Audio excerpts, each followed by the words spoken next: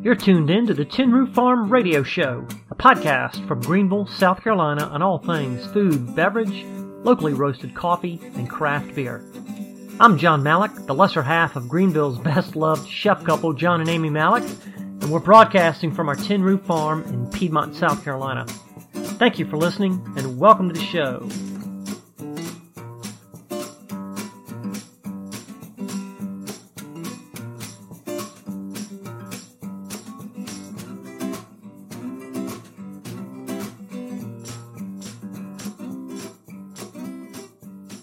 Today's episode of the Tin Roof Farm Radio Show is brought to you by Dr. Mark Muncy, pediatric dentist.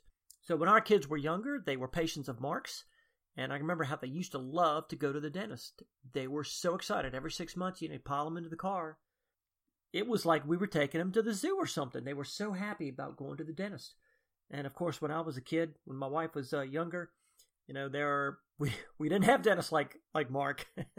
You just went to the dentist, and it was akin to when I was little. You might as well have said, "Come on, we're going to get tortured by Dr. Frankenstein in his laboratory," and it was so much torture.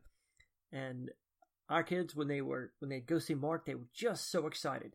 Our kids don't see Mark anymore. They're grown now. They're both in their 20s, and so they have moved on to an adult dentist. But they still have fond memories of going to see Mark.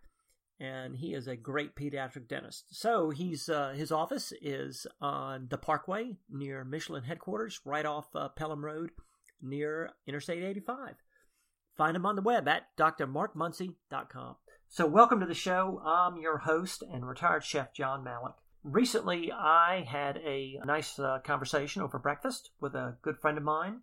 And he asked me, when am I going to get back into the business? Of course, his intentions were purely selfish. He just wanted to come have dinner where I was cooking. And even though I missed the excitement of the restaurant business, it's doubtful I would return.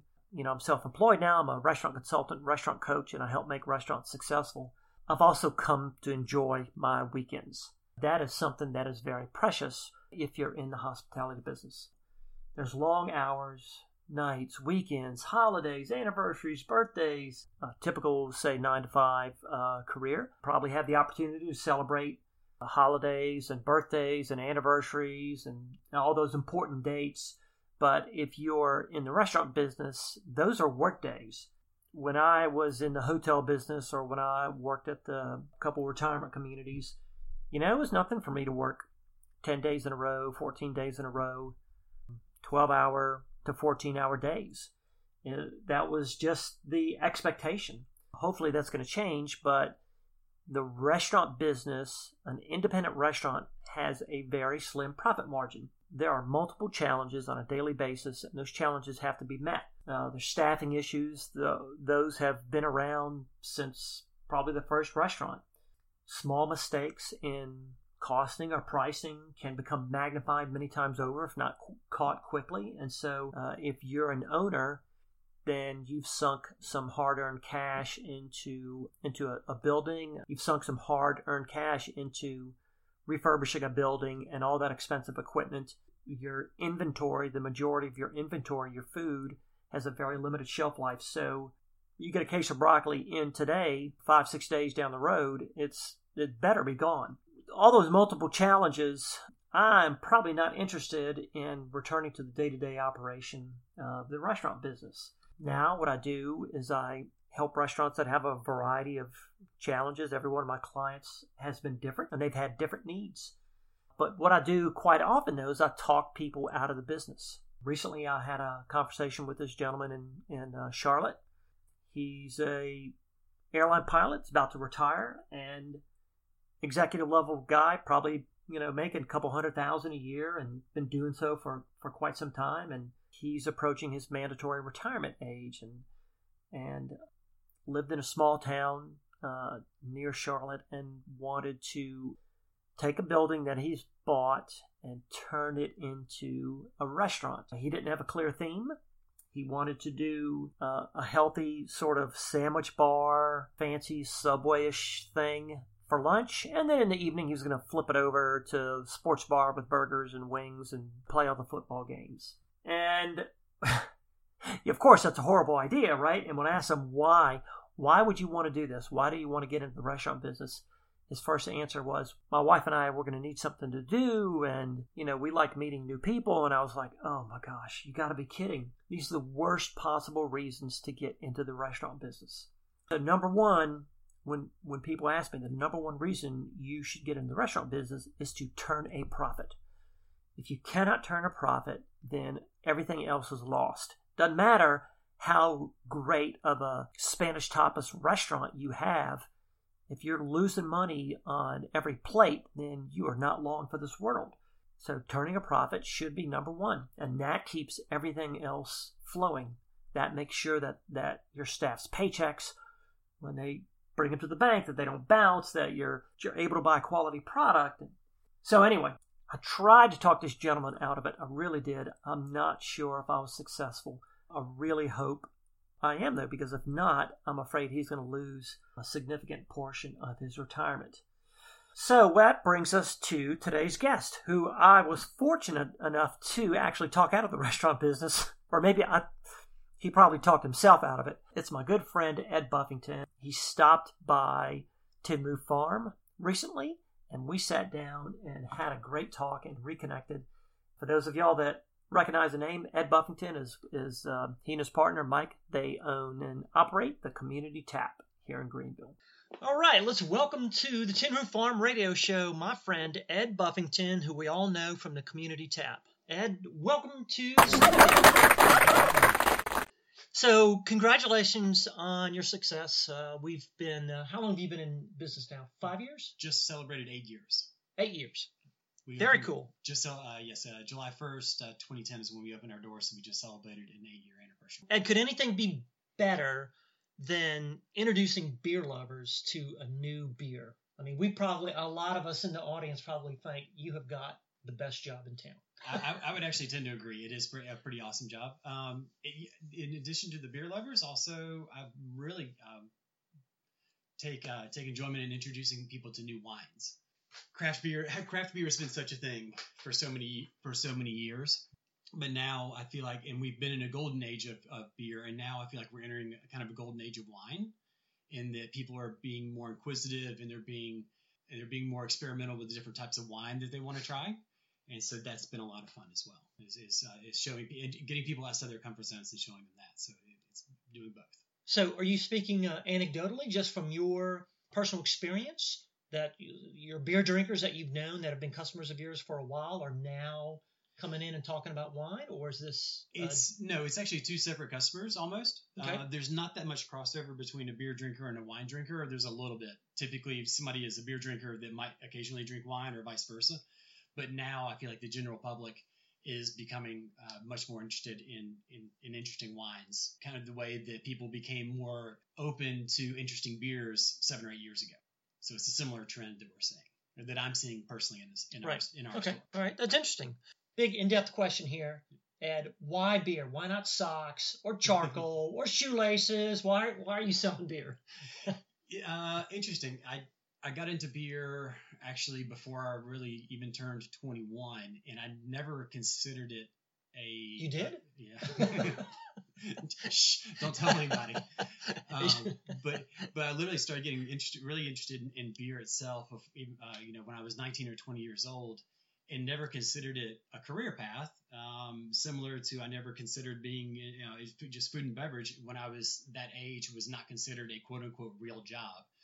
And my life literally. My experiences, I lived in Europe and experienced beer culture there. I've brewed my own beer. I've worked in a brewery before, and really all just for fun. And then somewhere along the way, actually it was about 8.5 years ago, all of a sudden this became a viable job opportunity. And it's like, well, let's just take a chance at it. So I don't know. Maybe that answers the question. So have you ever thought about selling socks? No. All right. I sold widgets for many, many years, and it was never fun. It was never passionate. And all of a sudden I found this beer was a topic that I could really get behind and get excited about versus any other little, like I said, widget, so right. to speak. So now, didn't you originally think about when you were considering switching careers? Didn't you originally think about the restaurant business? I did, and thankfully you helped talk me out of it. So ultimately, after multiple conversations with different folks, I got cold feet and decided not to do that, which was probably the best move that I could have made. But I think that was perhaps the beginning of the realization that I did want to be in a service-oriented industry, Right. which ended up being beer Right. and wine, but was not the crazy hours, that a restaurant would have taken. Well, now I didn't actually talk you out of it, but I offered you the opportunity to come in and work with me for a day, and so you could, and that would give you the ability to make up your own mind. And what happened that day? Did I come and pick you up, or? No, I think I came in after a shift in my day job and did a dinner service with you at 33 Liberty, and had that realization that it's a lot harder than it looks. So, and it was about 11:30 at night, right, when you came to that. and getting home, and I was like, wow. And then I get home, and I smelled like food, and my shoes were greasy, and I was exhausted. Yeah, I remember you and your wife were no stranger to the restaurant. And you came in one day, and we were chatting, and that's when you said, "Well, I'm considering the restaurant business. What do you think?" And I kind of scratched my head, and I said, "Tell you what, why don't you come in and work with me one day?" And I remember you called me like a week later or something like that, or maybe stopped in and you said, "You know what, I'm gonna look elsewhere." Yeah. It was the best cold feet I could have gotten. Yeah. So basically, Greenville owes me a debt of gratitude because I was the impetus for the community tap. Ultimately, yes. I'm kidding, of course. So, Ed, do you remember? Now we were talking about being introduced to beer, but do you remember your first beer? I don't remember my first beer, but more importantly, I do, however, remember my first craft beer, and that was and I remember exactly where I was. I remember exactly what I was doing. I was on my way to a Phish concert in Chattanooga. I was driving from there's another thing, open container in the car. I was driving from Atlanta to Chattanooga and the beer was in the trunk. Beer may not have been in the trunk, but I was driving from Atlanta to Chattanooga with a friend of mine, and who asked me, "Hey, do you want a beer?" Of course I want a beer. I'm 20 years old and I'm making really bad decisions. Right. Hand me a beer. I'm going to drink while I'm underage. It's one beer. So anyway. He hands me a beer, and I take one sip of it, and that's my epiphany moment when I looked at him, and I was like, inquisitively, I'm like, "What is this?" And he goes, "Well, it's pale ale." I'm like, "No, what do you mean?" I'm like, "What do you mean? What's pale ale?" He goes, "This is Sierra Nevada pale ale." And that was the moment that the light bulb went off in my head when I realized what beer could be. Because up until that point, as a college student, I drank yellow fizzy beer, generic domestic lager like everybody else did. And all of a sudden I had a beverage in my hand that completely changed the way I thought about beer. And from then on for the next, and that's why, so going back, 20 plus years now, that's when I realized that beer could be really interesting. It didn't have to just be fizzy yellow stuff. Cool. Good story. I grew up in New Orleans, and we drank Dixie beer, and Dixie beer was a craft brewery, what we would call a craft brewery at the time. Very limited distributorship. Maybe you could get it in Mississippi and parts of Arkansas, but that was about it. However, it was a traditional American style lager, but I remember my first real craft beer was an Anchorstein. Mm-hmm. And I was like you. I was like, what on earth is this? And that was actually, I think Anchor was, quote unquote, the first American craft brewery. Fritz Maytag, he rescued. I mean, we actually really, quite frankly, the Grossman family, Ken Grossman, they'll say this, they owe Fritz Maytag a huge debt of gratitude because he helped get Sierra Nevada's quality under control. So quality as we know it, Sierra Nevada as we know it today, would not exist without Fritz Maytag and Anchorstein. Same family that makes the Maytag, the Maytag appliances. Yes, they did. And the Maytag blue cheese. Oh, really? Yeah. Oh, I didn't know that. Yeah. How about that? So it's a really influential family. So being in love with beer, did you ever find yourself behind a bar? Did you ever tend bar somewhere? I never tended bar. I did a variety of jobs. I usually was more. I did front of house stuff, but I was never a bartender per se. I worked various wait jobs here and there. I worked in the catering company in Atlanta for a while, and that was kind of like my biggest foray into food and beverage. I did when the very first when the laws changed in Georgia back in, I want to say around 94, around 1994, a small microbrewery opened up called Marthasville, and I was really into beer at the time, and I thought, wow, maybe I was home brewing, and I thought, maybe beer is a business that I want to be in. Maybe I should be a brewer. And so I went out and knocked on the door and walked in and said, hey guys, let me just volunteer. Let me see what this is about and volunteer. And I learned very quickly it's one of the hardest jobs around. It's thankless. All you do is clean, and you get really, really sweaty. And after about 2 weeks of volunteering, I was kind of like being in the restaurant industry. I was like, I don't want to work this hard. I'm way too soft. I don't want to work that hard. I'm going to go back to home brewing, and I'll figure out something else to make money with. I know a couple of the brewers in town, and they would wholeheartedly agree with you on that. But the cleanliness part is critical. Absolutely. When you're making hundreds of gallons at a time, I mean, it is, one small step wrong and you could ruin, an entire. I learned that the hard way. In fact, I stopped home brewing because I was not very. I didn't keep things super duper clean, and after you pour out a few batches of beer, and I was only brewing 5 gallons at a time, as most home brewers do. You pour out a couple of batches of beer, and you're like looking at that money going down the drain of a bad batch. You're like, oh man, that's a bitter pill to swallow. So I just started buying good beer. Did you have a mentor, somebody that when you were getting ready to open the tap, or when you started thinking about it, was there a mentor in your past, or was there a shop that you've been into, something that was similar to the tap and somewhere else? There actually really wasn't anything as far as what we kind of, at least definitely for Greenville, there wasn't a model for us to follow. Mike and I just kind of, Mike Okapinski, my partner, and I, we kind of did it as we went along. We made up a new business model because a craft-oriented beer store did not exist in Greenville anywhere. There was one other one on the other side of the state, the Charleston Beer Exchange. I think they maybe set the example that you could do just craft beer. You didn't have to carry the macro. You didn't have to sell Corona Light in order to make ends meet. You could actually have a viable business, but we didn't know anything about their store. I've literally never set foot in that store before we opened ours. So there wasn't that. I did have a friend of mine who was one of the founders of the wine store in Charlotte. A guy named Keith Messick, and he was if anybody was a mentor, so to speak, it was him. I would call him and ask questions and run ideas past him, and he would kind of give me a little bit of feedback. But other than that, no, we really kind of blazed that ground completely on our own.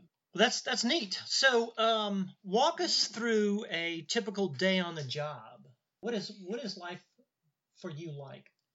Because we know it's not all fun and games and smiles and. It's mostly fun and games and smiles. A day in life for me is I get to walk my son to school.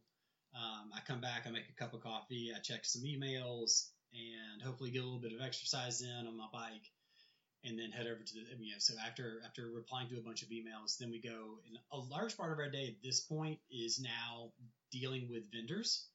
And dealing with brewery representatives and winery representatives and their respective wholesalers. And in the early days, we did everything. It was Mike and I. We did that, and then we were on the floor stocking every bit of beer that came and wine that came through the door, and pouring every growler that was poured and every glass of beer. We did it all. And now, thankfully, we're lucky enough to be able to delegate some of that out. So the day-to-day operational stuff inside the store, making sure that everything looked good and everybody gets the beer that they ordered and whatnot. That's left to our employees. But now we've moved into that kind of classic. It's a lot less hands-on to the day-to-day business, and now we're just trying to manage the kind of steer the ship, so to speak. More strategic. Yes, yeah. Absolutely, and figure out where are the next projects coming from. What's the next thing that we're working on? Yeah. So what are your goals for next year? What's can you share anything? Hopefully, we'll have our second location open by.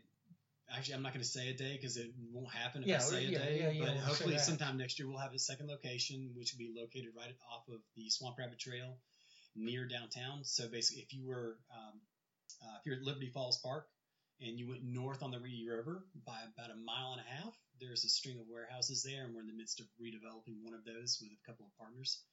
So we'll have a second location in there. Very cool. Yeah. So that's the goal for 2019. I dropped off a bottle of wine here earlier called Cicada Song. That's a collaborative project that I've worked on. The Community Tap has worked on with an importer friend, Philippe Bourgeois. Hopefully, we would like to continue to develop other products and bring them to market in a similar fashion. So where we work with him to find wines in France and import them. So that's another option for 2019. Sure. Very cool. Yeah. Very cool. Let's pretend now you've got a day to yourself, Mm-hmm. right? Immediate family, yes or no, doesn't matter. But no phones, no phone calls, no nothing to do. What would be ideal for you? If you had no responsibility outside of your immediate family. Go for a really long bike ride. Have a great meal. Road bike or mountain bike? Depends on what time of year. If it was in the winter, mountain bike. Fall, winter, road bike. In the summer, it's road bike. So it could be either or. I love both.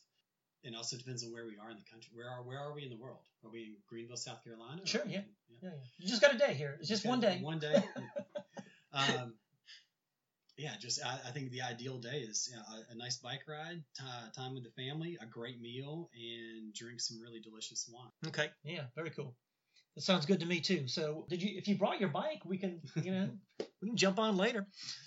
All right, Ed, remind us of your location and your hours and any special events coming up. Well, the special events were it's interesting. I was looking at our calendar, and between now and the end of the year, we are loaded with special events. There are obviously you'd really have to look at our website. We have so many special events coming up. And your website is? thecommunitytap.com. Mm-hmm.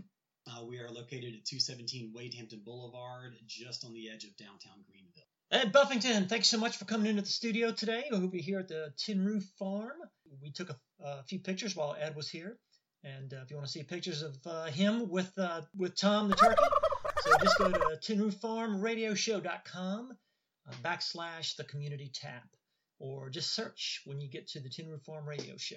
Thank you so much for coming in, Ed, and we will see you behind the bar. Thank you for having me. So before we say goodbye for today, we'll share a little bit of news with y'all, a little bit of food and beverage news. My wife and I, we keep honeybees. We have 4 hives, and we're not strangers to Be Well supply in Pickens, and that's where we get all of our honey supplies. Recently, they had an open house, and that's where we met Brian Doughty. Brian owns Wandering Bard Meadery, and he makes mead. That's MEAD. Mead is honey wine. It's at its most basic. It's honey, water, and yeast. Brian makes all these cool meads that he infuses with peaches and blood orange and blueberry and black cherry and Carolina Reaper, and it's really neat stuff. He ages at a minimum of 3 months, some of them as long as 6 months, and you can find some of his meads at the Community Tap, plus places like Crafted, the beer store in Simpsonville, and the Lowe's Food, and I believe at the Swamp Rabbit Cafe. So look for Brian to be a guest on the Tin Roof Farm Radio Show shortly. Thank you so much for joining us. Find us on the web at tinrooffarmradioshow.com, and there you'll see links to our sponsors and to people like the Community Tap and the Wandering Mead, and you can read all about us as well. The Tin Roof Farm Radio Show is a production of Jack Russell Social Media, and our music is all gussied up by John Starcluster. Thank you for listening.